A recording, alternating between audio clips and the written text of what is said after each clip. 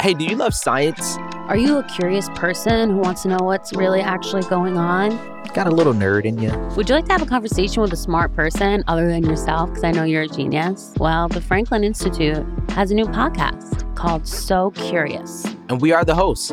My name's Angelica Pasquini. And I'm the boy Bay, but you can just call me Bay. Bay, why is our podcast such an iconic podcast? Well, as a lifelong Philadelphian, I understand the importance of Franklin Institute. It's a staple in the Philadelphia community. It's a part of the cultural tapestry, really.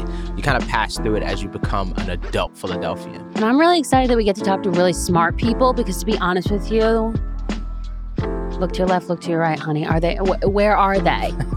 In this podcast, it's the new iteration of what the Franklin Institute has to offer. In the spirit of the Franklin Institute, we're going to be celebrating science through our own curiosities via interviews with leading scientists and researchers. All right, Ange, what can a listener expect from this podcast?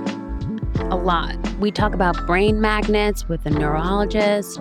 We talk about bioprinting human organs. We talk about whether cognitive enhancements like Adderall, Ritalin are fair with the doctor who wrote the book on it, literally. So stay tuned for this and more. Episodes are out every Monday.